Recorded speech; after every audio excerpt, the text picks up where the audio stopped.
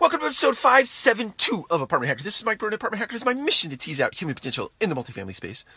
So first and foremost, I want to welcome Brandon Wells, the newest member of the Apartment Hacker community. Welcome, Brandon. If you ever have a question, please send it my way, and I will do my best to answer it in a future episode. Also want to remind everybody we're on iTunes and Google Play. So if you like to listen to it in the car, not watch the video, that's one way to do it. Wanted to talk about incongruities in a business practice or in the world at large. Let's use car sales as an example.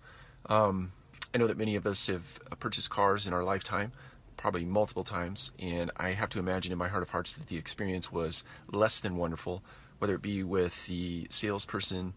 They get a bad rap, but salesperson, whether it be the going back and forth between the sales manager and the salesperson to try to get the best price, all the extras that people try to sell you after the fact that are not included in the sales price, and so on and so forth. And so the experience, in short, the experience is just not a wonderful customer-oriented experience until the internet comes along and democratizes the process or makes the process a little more palatable in nature.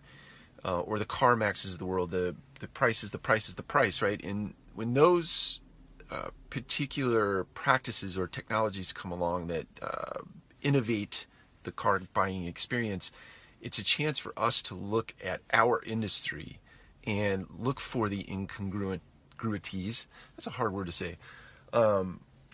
It's a chance for us to look for things in our business practices that aren't frictionless or easy in nature for the consumer and try to make change. And I'm wondering if you have identified and or you see things out in the multifamily space that we can innovate. This community can work together to innovate, or in your particular company, you can work to innovate. So I'm looking for people to share ideas, to get some conversation started, but more so to give fodder for change in your own organization or in the industry. Take care. We'll talk to you again soon.